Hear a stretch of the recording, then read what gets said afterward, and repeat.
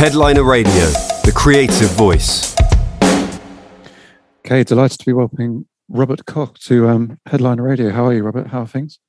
Good, thanks for having me. Happy to be here. Amazing. You're telling me you've been in, was it Los Angeles, sorry? And you've moved to the States from Germany. You were a long time Berlin. That's right, yeah. Resident. I lived in Berlin for 13 years, 2000 until 2013. And then in 2013, I relocated to Los Angeles. Cool. So I'm here since a couple of years already. I'm a big Berlin fan. Which districts did you live in while you were there?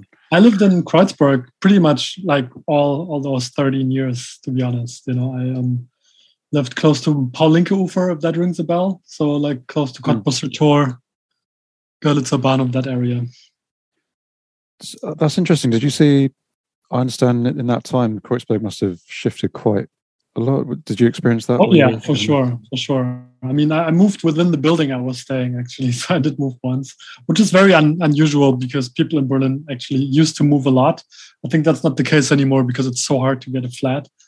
But like 10 years ago, it was more of a thing that people would like stay in one place for 2 or 3 years and then move to another part of the city. But I quite enjoyed Kreuzberg and I just stayed there all the time. But I did see the change. I mean, it clearly became more and more touristy and more busy in general, you know, which is, I guess, also a good thing for Berlin. You know, it's definitely, its allure is around, you know, partying and nightclubs and bars and all that.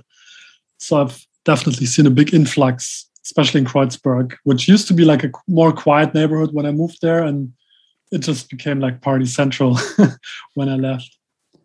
Yeah, I guess the equivalent in London was there's an area called Shoreditch, which used to be a very poor, deprived area in East London.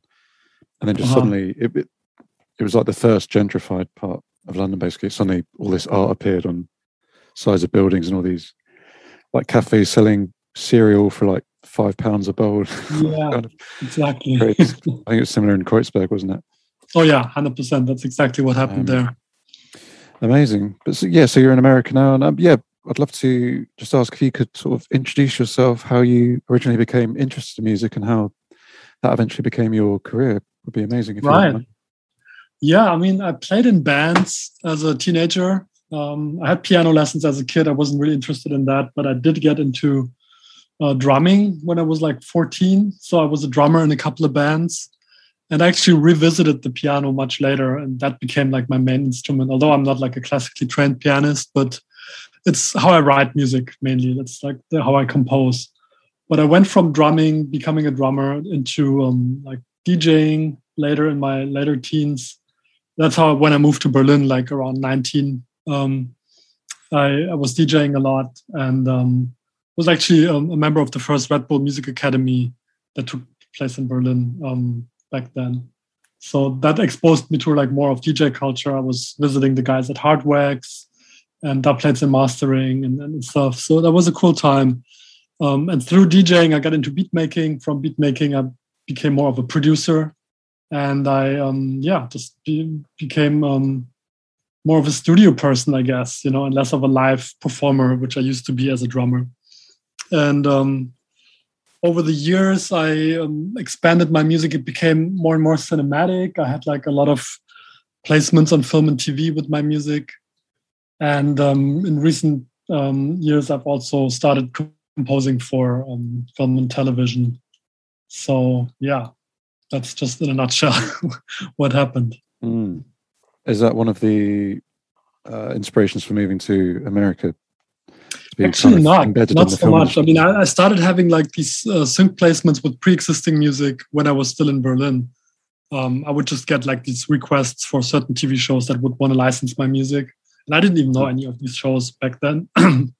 This was before I had like Netflix account or whatever, you know. Those were like ABC or NBC shows, and I didn't know them. I was just like getting the request and getting a synopsis, excuse me, about what the show's about and stuff, and what the fee would be and stuff. So yeah, that was interesting. But moving to LA was more like a gut feeling decision, to be honest. I was feeling a little tired of Berlin for a while. I couldn't quite put my finger on it. I didn't actually move on that feeling. But then in 2013, I had like a breakup. I had like like a music project that went sour. I discontinued working with my management at the time. So there was a lot of things that came to an end. And, sort of life kicked my ass out of the comfort zone of just like not feeling that happy in Berlin anymore, but not acting on it. So out of a gut feeling decision, I was like, I'm going to move to California because it feels, literally just feels like it's something I'm interested in. It's not like rationally something that made sense because I didn't know anybody out there. I had toured here a little bit, so I knew the city, but I didn't really quite get it ever because it's so big. So I just gave it a shot, really. And 7 years later, I'm still here. So it was good to kind of act on the gut feeling sometimes, I guess. And it's important to note you're known musically by the music you release under your own name, but excuse me, this alter ego, Foam & Sand. Can you just talk us through why you felt you needed to create that distinction, as a side project? And because you recently released Full Circle under Foam & Sand, did you just feel that didn't fit with what you've released previously under? No, I mean, it's a good question because what happened is in 2020, I put out this album called The Next Billion Years, which was my last Robert Koch studio album. And this is like right when COVID hit, right? So in like April, May 2020, the album came out and we had like a big tour lined up already with like philharmonic venues, like philharmonic venues that would also enable me to play with an orchestra because it was a hybrid electronic orchestral record. So I was actually looking forward to like going on tour with an orchestra, and none of this happened, of course, COVID hit. And then I was just in my studio, unable to tour. And I just started making this ambient music for myself, just like self-soothing stuff with like tape loops and just something that I enjoyed making. And I sort of felt like I wanted to share it right away. I didn't want to wait for another year. How as an artist, sometimes you're like in this schedule of here's an album and now you tour it and then you wait a little bit and you don't want to overtax your audience or the press with like already a new project. So you wait and then the year afterwards you release a new record. And I was kind of like, no, I have this new project. I just kind of want to release it. So I just chose a different name for it. Nobody knew it was me. I just released it on Instagram with like little animations and short snippets of the songs.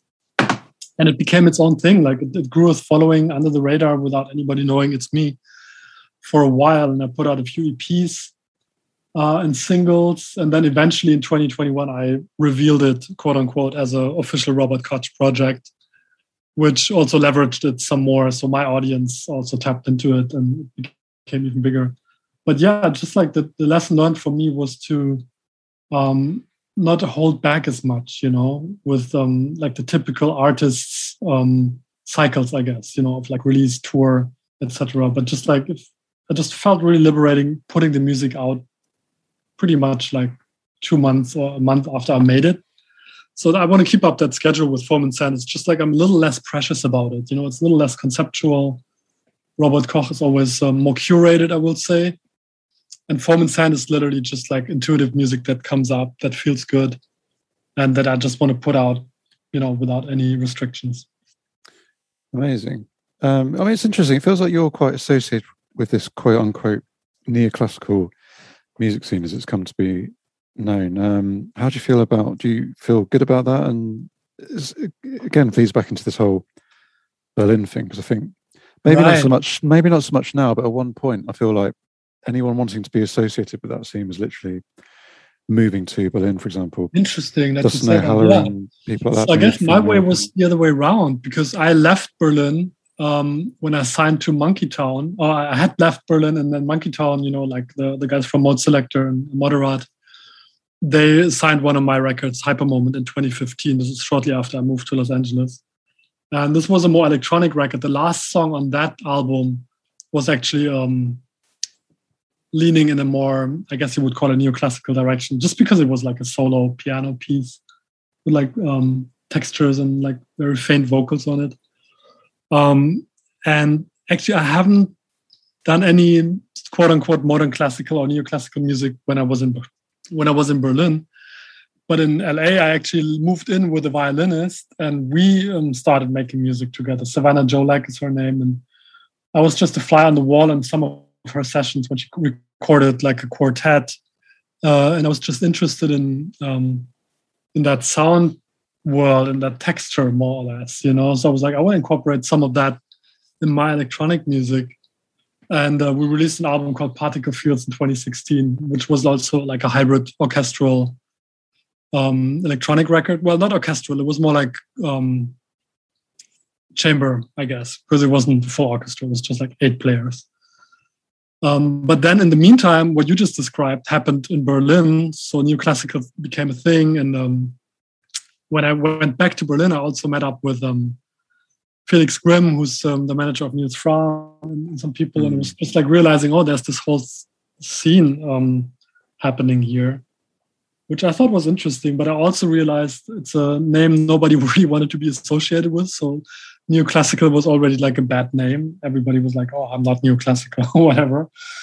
But I honestly was sort of outside of it all the time. I never really felt I was part of that scene. I realized it existed, and I guess I had musical ties to it just by the fact that I also incorporated those kind of sound structures or textures in my sound. But yeah, I don't think I'm part of like a modern classical movement or scene ever. I don't ever think I was part of any scene really. It's just like I'm just like bypassing these, and clearly I'm not in a vacuum, so things do influence me and I rub off on things. But yeah, I don't really subscribe to any kind of genre or movement ever. Yeah, I often see Robert Koch, for fans of Max Richter, John Hopkins, and all these names, right? Neoclassical kind of names. But then I listen to your music, and there's a lot of electronic. Even you collaborate with singers a lot, don't you? So there's almost a small pop element as well in a very pleasing way. So it's right, I understand the connection, but it's not like you're clearly not just a guy at a piano with a creaky stool, eh? No. The thing is that I just don't subscribe to like one sound for long enough, so people can like pigeonhole me. And I think that's sometimes to my detriment, because if I would just like stay with one thing, very focused for a very long time, people would associate like, oh yeah, it's that guy that does this one thing.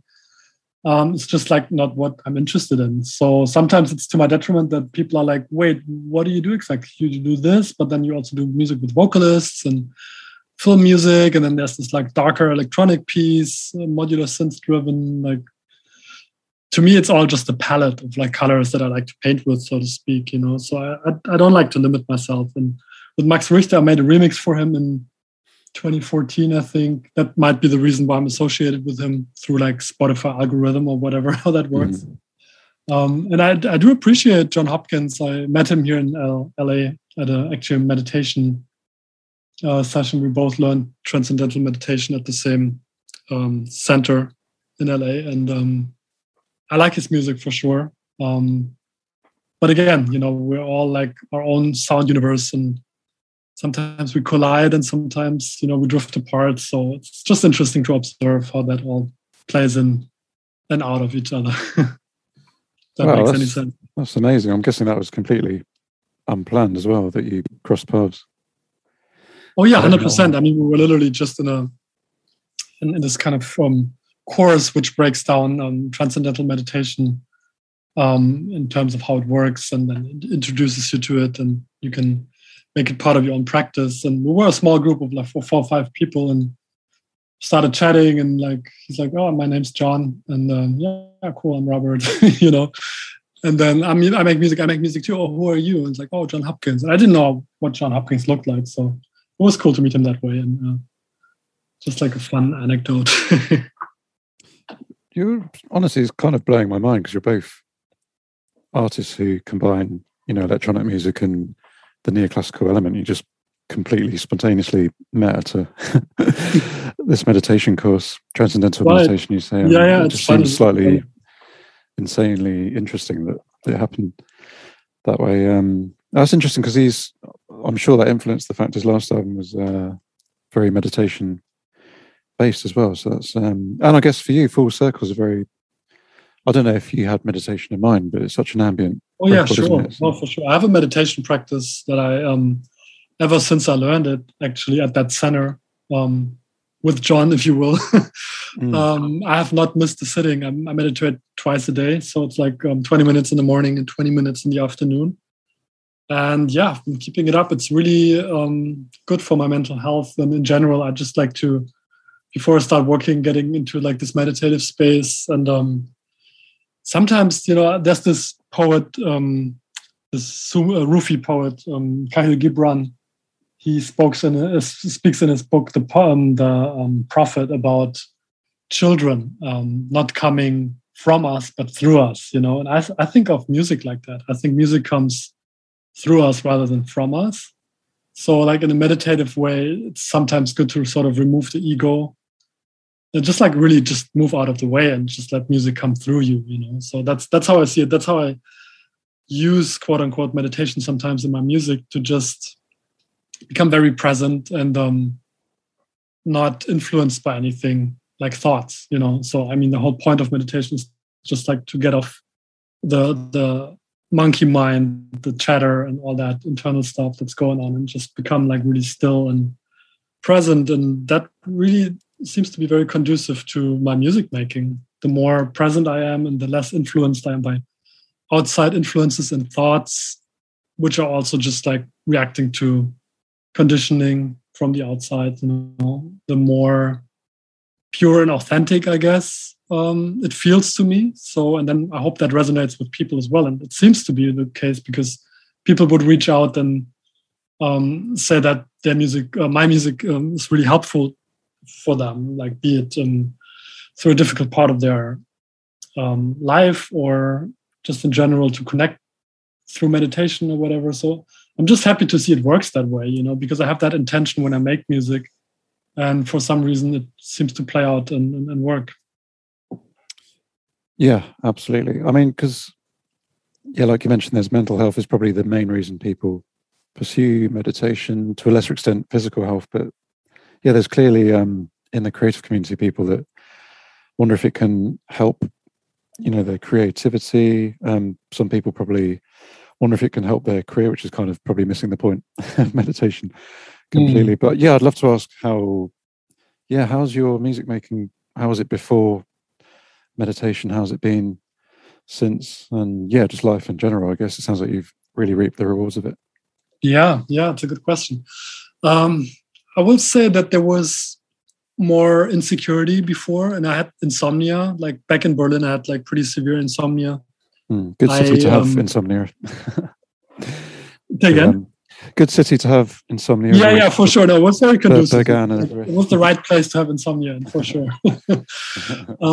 But it wasn't like, on the long term, it's not something that's actually very fun to experience, because at some point you really need to sleep and your body's just not getting the rest, and then you really show up with other health symptoms around that. And so meditation definitely helped with that. But in general, also in terms of, in the music industry, everything is so metric driven these days. So it's so easy to fall into the trap of like comparing yourself to like Spotify stream numbers, followers, whatever. Everything is like numbers, and it's so easy to compare, and I think that's what meditation helps me with as well, is I just don't really buy into all that anymore as much. It's just like I sort of detach from it.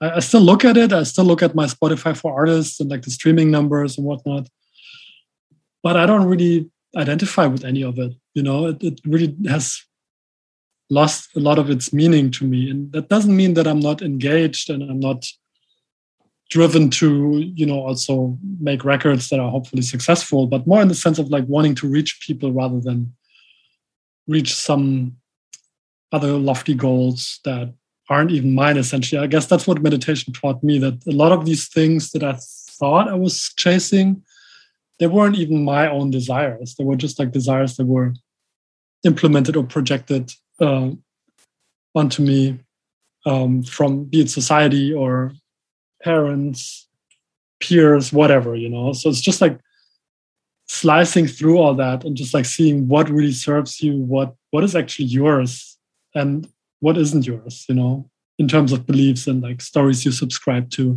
about yourself and the world, really. And then just shedding a lot of that stuff, a lot of clutter, a lot of accumulation of stuff that's really just baggage, energetically speaking too. So I guess all that really helped, or like meditation really helped with all that tremendously. And I feel a little more authentic about what I do. Not that what I did before was less authentic, but I think it was more tainted by me trying to achieve something or me trying to be someone or whatever. So I feel like all that is much less the case, and it just feels good. It feels lighter, in general.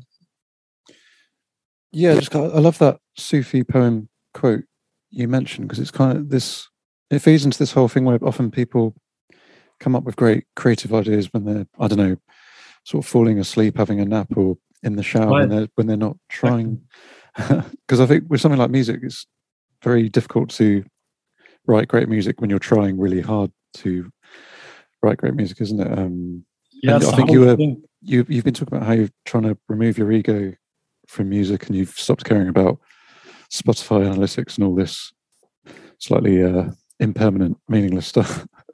Right. Yeah. It's just so crazy, because I guess a lot of people, when they first get into things like this, they're wanting to create something to be remembered by. It's a very egoic thing, isn't it? And then it is, but then, one thing that I keep learning through meditation and just like through self-development, quote unquote, just like by, reading a lot and I guess like diving into my own shadows, so to speak. What I realize is it's less about me. Like I'm more and more adapting like kind of a hive mind mentality. So like I'm trying to see like a bigger picture. What am I serving other than myself? What's like the big picture? Like who am I contributing to? It's almost like this kind of hive mind humanity versus, the biggest problem we're experiencing in general on the planet, I guess, it's like the illusion of separation, that we always think we're separate from each other, we're separate from nature, that's how the egoic mind can really thrive, by feeling it's lacking something and it needs to achieve something. It's separate from everyone, so it's always experiencing fear and lack and needs to compensate that by dominance and control. So the more you actually let go of that and see the quote unquote bigger picture, which is we're just like an organism, so to speak, with like all the cells in our body, they're just ideally working together to make like the organism work. And I think the same is true for any kind of system, like be it our planetary system, like organic nature systems that we're part of, just like system theory in a way, that where the parts really play together to create harmony and like balance versus imbalance and destruction and like disease, essentially. So yeah, that sounds all very big and ambitious, but it's actually not. It's just like really just realizing that you are not as important as you think, or maybe important, but only important in a way that you play a role in a bigger picture. And it's not less. It's kind of fighting for survival, this Darwinistic almost the strong survives kind of thing. I think life is way more collaborative than it is competitive, actually. Yeah, it's something I sometimes struggle with, like the sort of importance of music, especially I think we live in a society that kind of, whether consciously or not consciously, kind of makes out the arts and music aren't as important as, I don't know, business or healthcare or whatever. But yeah, it sounds like you've found great meaning through all this in music. I'm trying to teach myself that perhaps the best thing about music is it doesn't actually have an exact point, and that's the beauty of it. There's that great Alan Watts quote saying about music's not trying to go anywhere, and that's the wonderful thing about it. Otherwise, all the great classical composers would have just written a one chord ending if that was the point, to get to the end. But yeah, so it sounds like you've discovered greater purpose in music making through this journey you've been on, I think. Right. Yeah. And it's also sort of what it attracts, when you put something out. It's almost like the ripples, you throw like this little stone in a pond, and then the ripples are rippling out and something comes back. And not in the time when you expect it. It's almost like you're in a big hall and you're clapping your hands, and the reverb needs to travel to the end of the ceiling and the walls and then be reflected back to you. It just like takes a certain time for that sound wave to be reflected back. And that's what I find beautiful, to just understand that about music, how that works, but also in a metaphysical way that, you put something out, you don't instantly always get feedback and like approval for it. Sometimes it's like years later after you release a piece of music that somebody will, out of the blue, like drop you a message saying that this piece of music was really helpful for her or him during a difficult time, or your music gets used for a film like 5 years after it's been released. You're like, you almost forgot about that piece, and then that pays rent for like a couple of months for you or whatever. There's all these like nice, surprising things around that. And I think impatience sort of destroys that sometimes, or used to like destroy it for me, that I would put out music and be like, now where's the approval? Where's, nobody cares, it's out and so what? But I realized like time and space is just like not something to get so upset about, because they have their own rules and their own timing. So sometimes it just takes time for something to ripple back to you. And that's just a comforting thought in general for me. So I can just like release music today and not worry about how it does. Let it be out there. And the good thing about digital music, it doesn't have shelf life. So literally people can discover it whenever.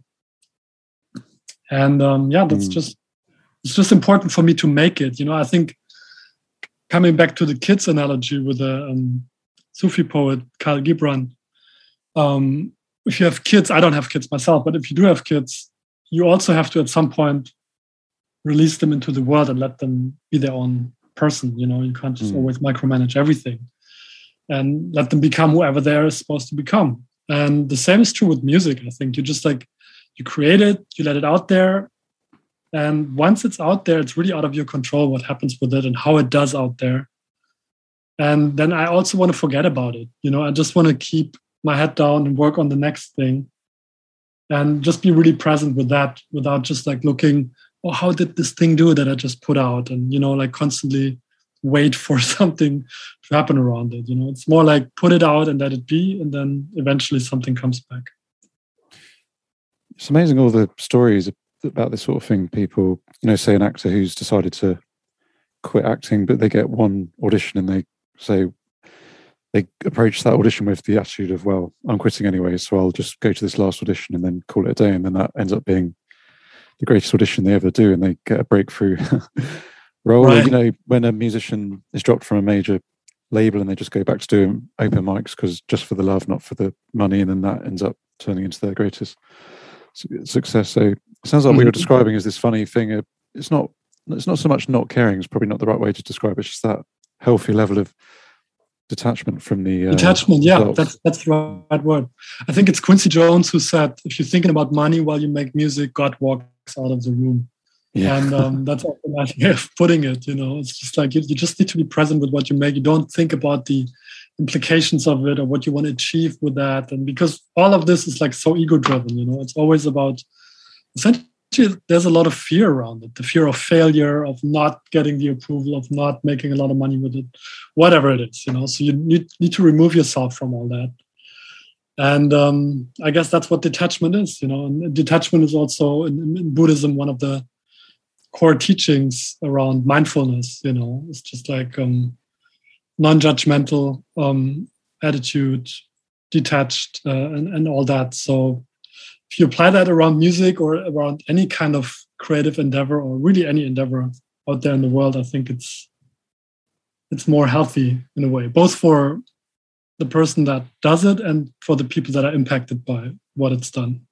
No, of course. So it's probably safe to say your last album, Full Circle, feeds into all these things we're talking about. I'm assuming this, but I have quite a strong feeling this is right. Yeah, it does. It came up very intuitively.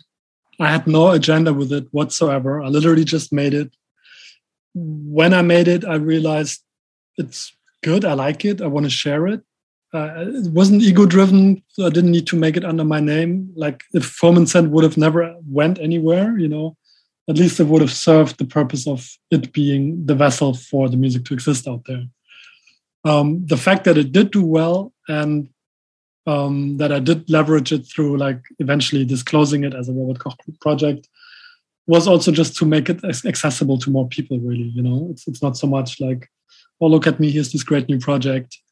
And I don't want to come across like I'm like all realized and like Buddha mind or whatever. This is all like a process, like I still have my doubts and fears and my shadows and all that, but it's just like good to catch myself sometimes and be like, oh, that thought just now, that was not really not really helpful, and I guess before, and that's the main difference before and after meditation, before I would just be identified with that thought, whatever it would be, and now I can just catch myself and be like, I can detach from that thought, just make that conscious decision between that thought and me.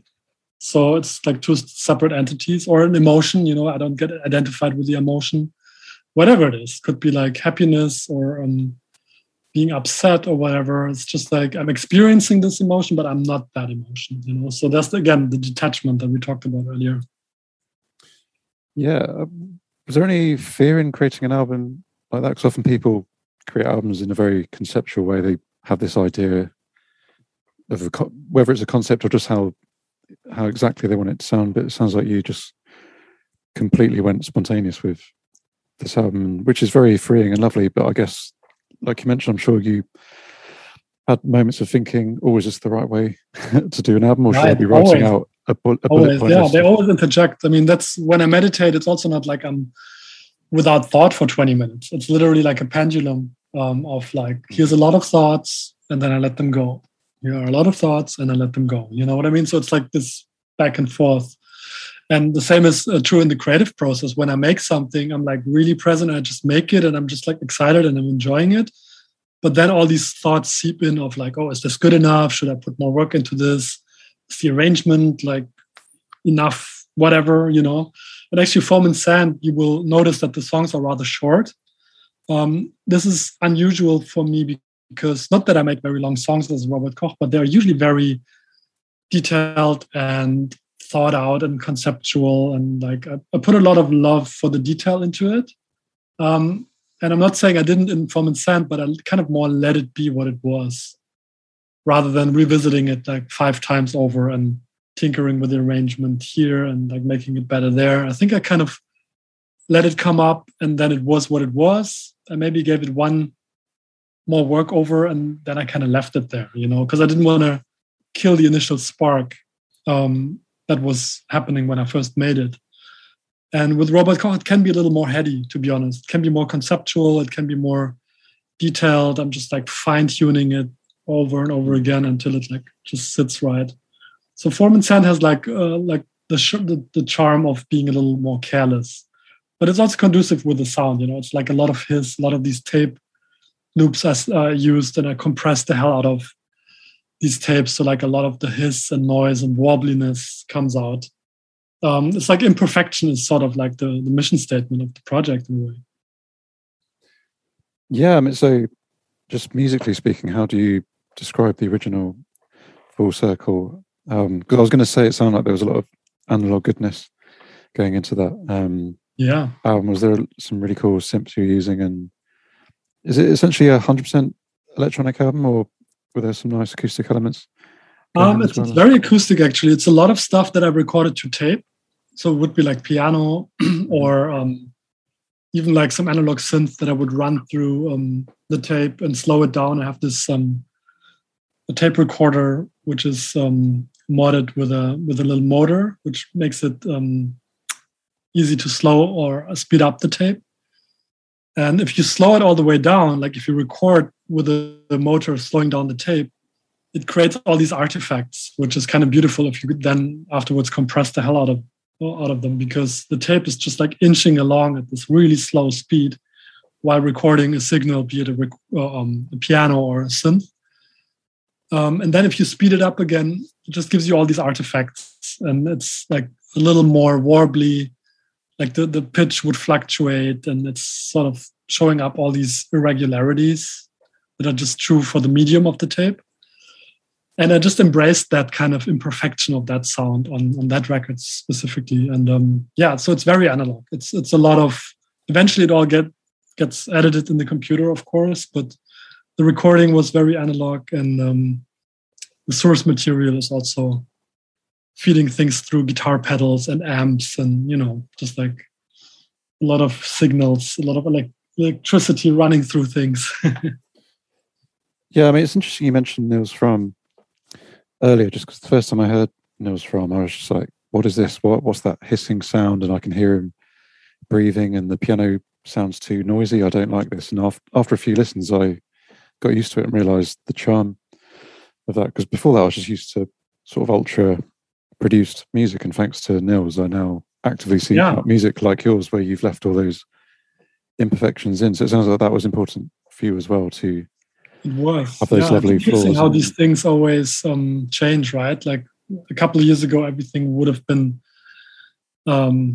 considered well produced if it was really clean and like perfect, you know what I mean? And then here we are making things, although we have all these tools to make things perfect, we're embracing the imperfection again. I guess it's maybe like a longing or like a nostalgia of like this digital world, which allows us to make everything perfect, and then just like deliberately going the other way as a creative decision, and being like, oh, remember how tapes used to be all hissy and wobbly. And I mean, I grew up with that. I used to record a lot of my favorite albums on tape so I could listen to them in the car or wherever, and the more you listen to them on tape, the more they would wear out. And it's just like and the same is true for VHS tapes. Back in the day, I would, as a kid, I would watch Star Wars on VHS, and the more I would watch the film, the more the picture and the sound would just like look and sound bad. But that's sort of what I associate with my childhood, that kind of sensation of like, that's what Boards of Canada also perfected in their music, this kind of really bendy sounds, that are just what happens to a medium like a VHS tape or a cassette when they're just like worn out and played too many times. Just so funny, isn't it? Because you get all these digital plugins now. I mean, digital plugins used to be about achieving that clean, produced sheen of music, but now you get all these plugins that are to help you sound, sort of to emulate those kind of old compressor noises and all that kind of thing. And music videos now, you get music videos where it's meant to look like a VHS tape, like you mentioned, with your Star Wars on. So it's just, I don't know, but yeah, what do you think? What is bizarre? That? It's bizarre that you have like even like an Instagram filter that emulates a VHS for your iPhone camera. You know what I mean? So it looks like all a little distorted or whatever. Again, I think it's like the longing for like that nostalgia of like that imperfection, and because everything is so crisp and pristine. So I feel like I can. That's the only way I can make sense of it. It's weird that digital algorithms need to emulate that now. I mean, I went the other way by just like actually getting tapes in a secondhand store that have been recorded over many times and have a lot of texture to them. But clearly, you can have plugins nowadays that make similar things on your sound, and you have like piano libraries that have all these clicky sounds from the hammers built in, so you sound like you're playing on a grandma upright piano that's really creaky. So I don't know. I can't explain you why. The only way I can make sense of it is it's like the longing for the nostalgia that I spoke about earlier. That just makes you feel like that's the warmth that you're used to, maybe from back in the day, how things used to sound, and you kind of long it and you want it back. Yeah. But then I recently read an article where John Hopkins was saying he basically just does everything in Ableton Live these days. So it's just an argument that will never stop, isn't it? Whether digital or analog. Oh yeah, I mean, I do everything. No right answer, is there? Well, that's just where everything goes into. But it's just nice to be off the computer sometimes and just fiddle around with this tape and run it through a guitar pedal. And then you sit down on the computer again and edit what you just recorded. But yeah, I guess it's both fun. I mean, I would say like in percentage, how much time do I spend in Ableton versus not in Ableton? I think it's still 80% in Ableton and 20% somewhere in my room on the piano or on the tape machine or whatever, So it's still mostly digital. It's still mostly Ableton. No, But I absolutely. just like to spice it up with like a little off-screen time, playing with a few machines and toys that I have. No, of course. And so recently you released a full. Do you more go with the word remix or reworks for the Full Circle release you put out? I know it's a very subjective rework, thing. I like that because remix is just sometimes associated with like a dance remix, and a rework to me is sometimes speaking more to like a composer reimagining a piece. That's why I use rework. But yeah, it's synonymous. It's like the same, remix, rework. It's just words. Yeah. So obviously these are very common things for singles these days, but you decided to pursue a full album. So yeah, can we just talk about the original inspiration for wanting to release an entire LP of reworks first? Yeah, I guess it's really just due to the fact that there was a lot of artists whose music I enjoy and felt like a certain kinship with, that I wanted to like hear and see their perspective on the music, and it's people that also reached out and said that they like it, like the Form and Sand original record, like Slow Meadow, for example. He was very positive about the record on Twitter, and like he reached out on Instagram, and I really enjoyed his music as well. So it was like clear to me that somebody that would be so articulate about supporting the project without me even like asking him to get involved, that I would love to hear his like point of view of reworking it. And that's just one example. And then it was others like Heinbach and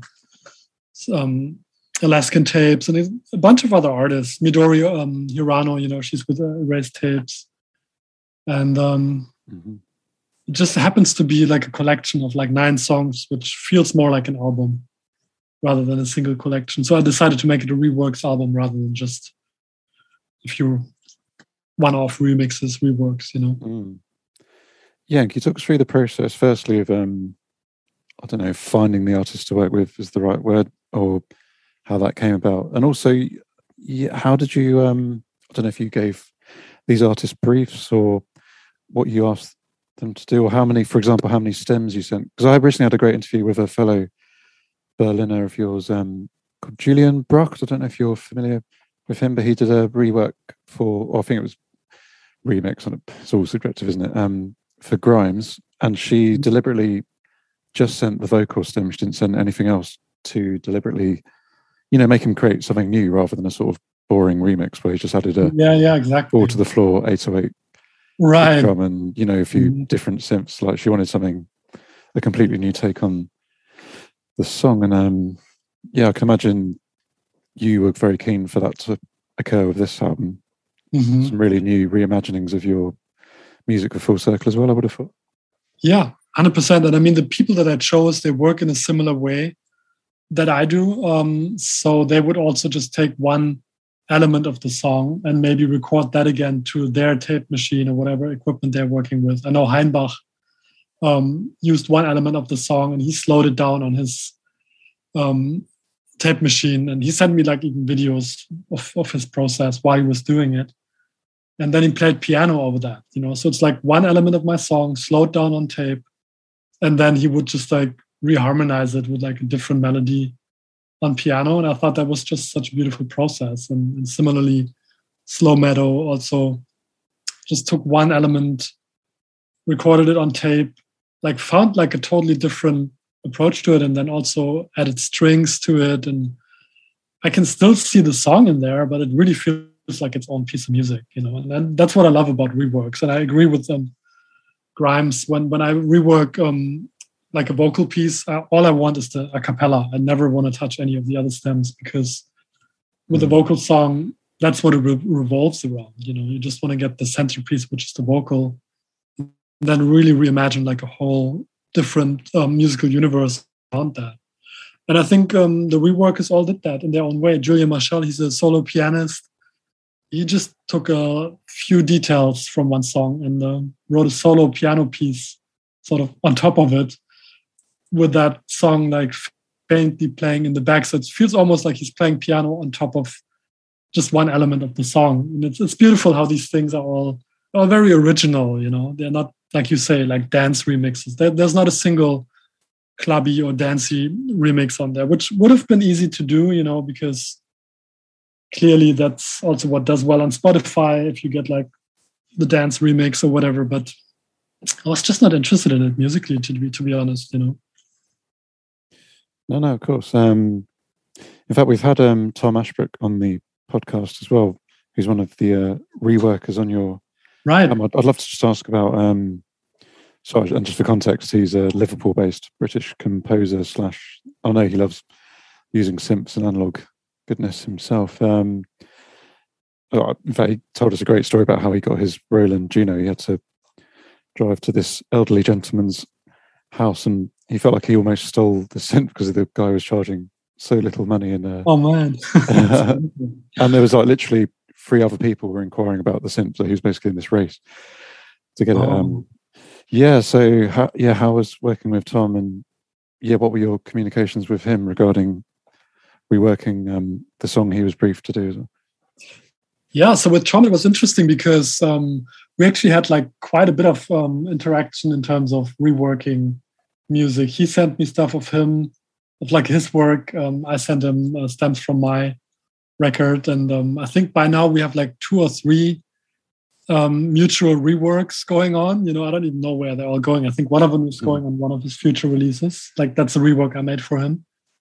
And the one he made for me clearly came out on the Reworks album. So yeah, there was like a very creative exchange with like a lot of back and forth. His music from my album, his music from my album, me doing something on his stuff, him doing something on mine. It was fun. It was like a very fluid process and very enjoyable. I really enjoyed what he made for, I think, Circle 26 it was that he chose. He just took it in a different direction. It's like almost like this journey with like a little build up towards the end, and just beautiful to see how people reimagine the song, because again, it's still in there. I can still hear it. My original musical idea is definitely embedded in it, in its DNA, if you will. But it's its own thing, you know, it's its own, it's almost like evolution, if you want, you know. It's like genetic information that just gets transmuted and like transformed into something else, and it's this new organism again. So I love it. I love how creativity and collaboration works that way sometimes, because a different mind will just like engage in such a different way with the same musical idea. And that's why I really enjoy working with Tom or with all the other composers on the Reworks album. Yeah, and considering you've said Full Circle and the Full Circle reworks, it's also sort of gut feeling, spontaneous, intuitive. How have you found the reception, and are you happy with the numbers, even though you don't care about the numbers? It's really interesting. I mean, honestly, I'm surprised with the numbers because I had such low expectations around the project in general. I literally just wanted to put it out. I'm happy that like Spotify got on board, especially with the Reworks album too, but also with the original album. Actually, I had like a lot of support on like bigger editorial playlists, which is always something as a musician you kind of hope for these things to happen, and you don't really have a handle on it. You know, you can of course do your best in promoting it and all that, you know, but ultimately, especially these bigger editorial playlists, they're just curated by people that choose to include your music or not, you know, so there's not much you can do about it. So I'm very pleased that there was a lot of support for the record and the Reworks album too. But yeah, again, we talked about detachment, you know, I try not to make it mean too much to me, you know. I'm pleased by it, but also let it go, because I know how fickle it is. You know, I might just release a new thing and it doesn't see any support. Can't really bank on this. You know, it's almost like you wake up in the morning and either it's sunny or it's rainy. What can you do? You know, you just like, you're happy when it's sunny, I guess. And that's how I feel around the positive reception around the album. It's been pretty good. Amazing. I just love, you touched on your kind of film, TV career. I'd just love to hear about some of your highlights from that so far. Sure. Yeah, so it started out with me just licensing pre-existing music of my albums that I put out which were picked up for like TV shows or films, or sometimes even movie trailers and ad campaigns and stuff.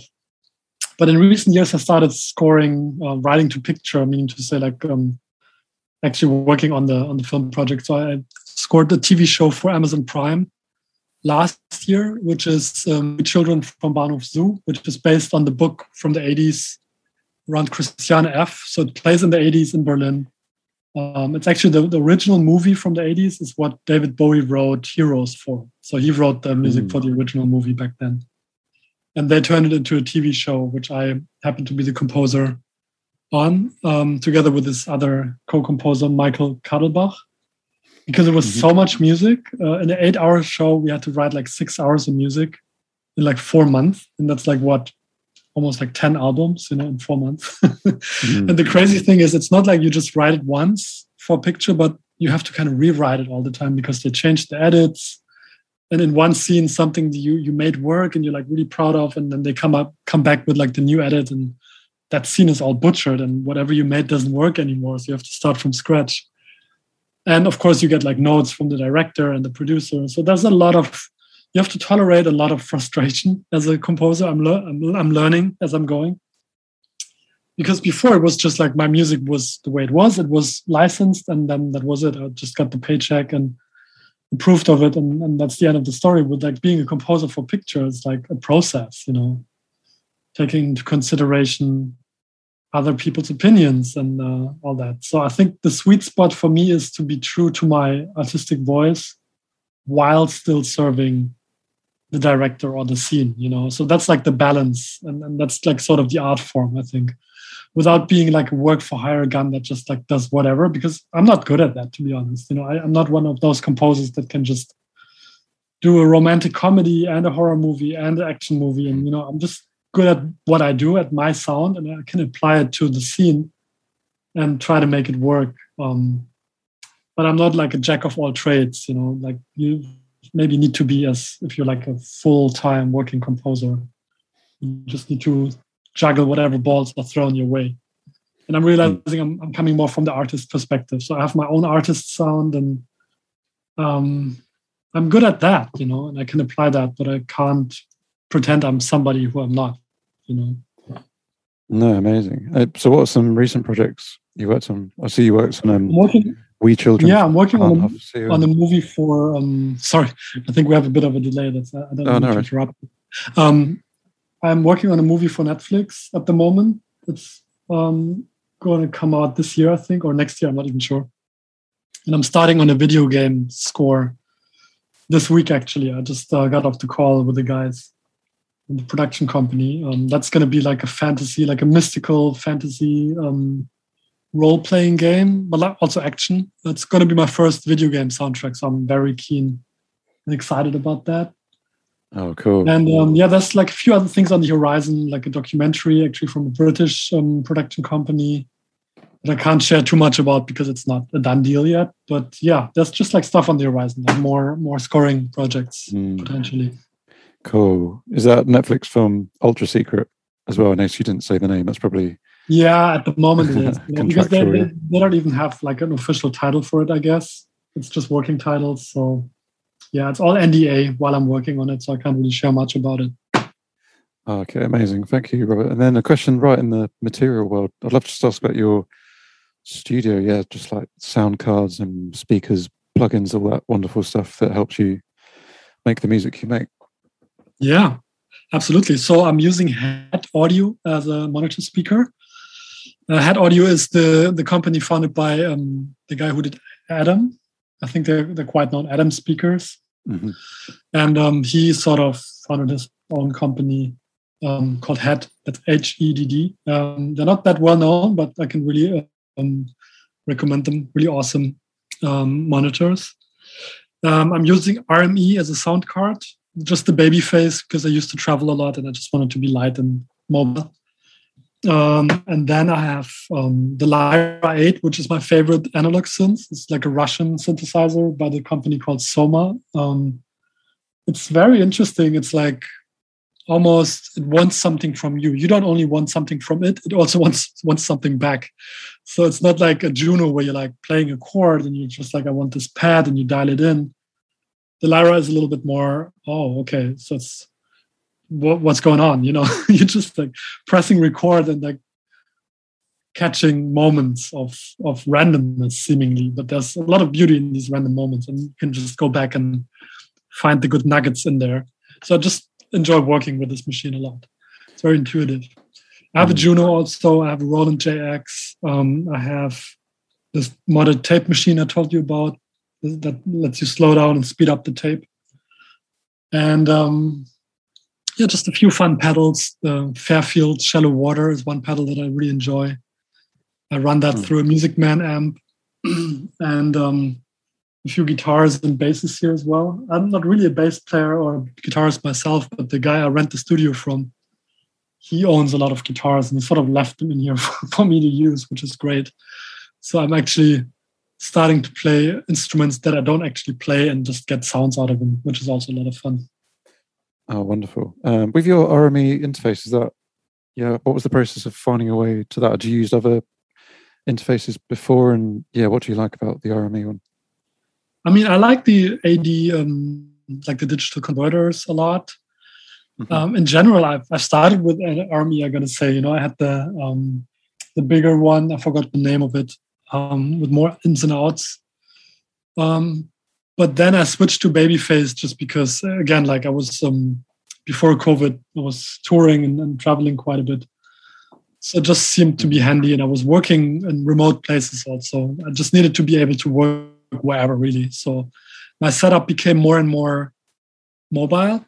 Back in Berlin, I had more analog synths, like the Korg, Poly 6, etc. But moving to LA, I just like slimmed down my whole setup a lot, So I'm just like working in the box with like a lot of libraries. And I only in recent years started to gear up again, like the Lyra and the Juno again. But for a couple of years, I was just like in the box entirely, which was also fun because it's so convenient in a way, And I mean, there's a lot of great libraries. I like the stuff that Spitfire Audio, for example, release, and a few others. So there's great stuff to also work with in the box. Yeah, no, amazing. Do you have any favorite plugins that you particularly go to? I would say my favorite one is probably the Pro Q3 from FabFilter. It's just like the best EQ that I know of. And it's pretty much on every single track in every arrangement because it just allows you to carve out the frequencies so detailed and then also sidechain the frequencies so you can like declutter like the mid-low, problems that sometimes exist around the mids. You can just like make them more transparent, and it's just like a really well done EQ. So yeah, that's my favorite one. Cool. Did you mention your speakers? Sorry, that you're using currently. I'd love to hear about those. Yeah, it's the Head Audio, HEDD. Oh, yeah. So I see. Yeah. Also made. That's the ones from the guy who did Adam speakers before. Yeah. So it's a medium-sized pair, just like good enough for my room here because it's not a huge room I'm in. The studio I had in Berlin was more of a control room and a recording booth, with a window through it and stuff. This setup I have here is more, it's smaller, but it has a view. I'm looking out into the green and I see valleys and palm trees and stuff. So it's actually very conducive to me because before it was just like this hole with no windows. And yeah, I don't know. I just do spend so much time in the studio that now getting natural light sometimes really feels like it's taking less energy from me being on the computer for so long, just because I can have the view to the outside world and get some natural light. So that feels really good. Yeah, amazing. Oh, thank you so much, Robert. And yeah, so in terms of what's next, I know you've mentioned sort of game and film projects. Have you got your next purely artistic project in mind already? I do, yeah. And I'm actually happy to announce it here with you for the first time because nobody really knows about it. I'm going to rework my album, The Next Billion Years, which was the last Robert Koch studio album. Mm-hmm. And I'm going to rework it through the lens of Form and Sand. So I'm just like re-recording a lot of these orchestral recordings to tape. And again, just like doing the Form and Sand kind of treatment, slowing things down and going for a minimal kind of noisy approach. There's just so much I recorded back in 2019 when I was in Estonia and I recorded the orchestra there. And I felt there was so much potential left on the table. It was too much for just one album. So I'm now revisiting that material, and it's going to be a new reworks album again. But basically me as Form and Sand reworking Robert Koch, and that's going to come out in May. Oh, amazing. That's very exciting. Is that this time that's you reworking your own music rather than... Exactly, yeah. So it's going to be Robert Koch reworked by Form and Sand, who is also me. Yeah, the alter ego, yeah. Yeah. Amazing. And finally, while the red carpet's still out, if someone had never heard anything you've ever done, where would you point them as a perfect sort of introduction to your music, would you say? That's a really hard question, you know. I would always want to point them to the latest thing I put out because it feels like the most relevant to where I'm at right now in my life. Mm-hmm. It's almost like if I met somebody and they didn't know who I was, I wouldn't start like with like childhood or whatever. I would probably just tell them about what I'm up to these days. Mm. And the same is true for music. I would just like point them towards like the latest releases. It's because they reflect where I'm at as a person and as an artist most accurately, as a snapshot in time, I guess. So yeah, that would be my choice. Oh, amazing. Oh, Robert, thanks so much for talking to us. It's been absolutely amazing. It's been a pleasure. Thank you so much. Lots of great life advice in there as well as music as well. So brilliant. Right. Yeah. Well, I'm happy to share, you know, because it's like live and learn for myself. And of course. It's always good to be able to share a little bit. Oh, great. Thank you so much. Have a good day in LA. Yeah, you too. Talk soon, Adam. Bye-bye. Headliner Radio, supporting the creative community.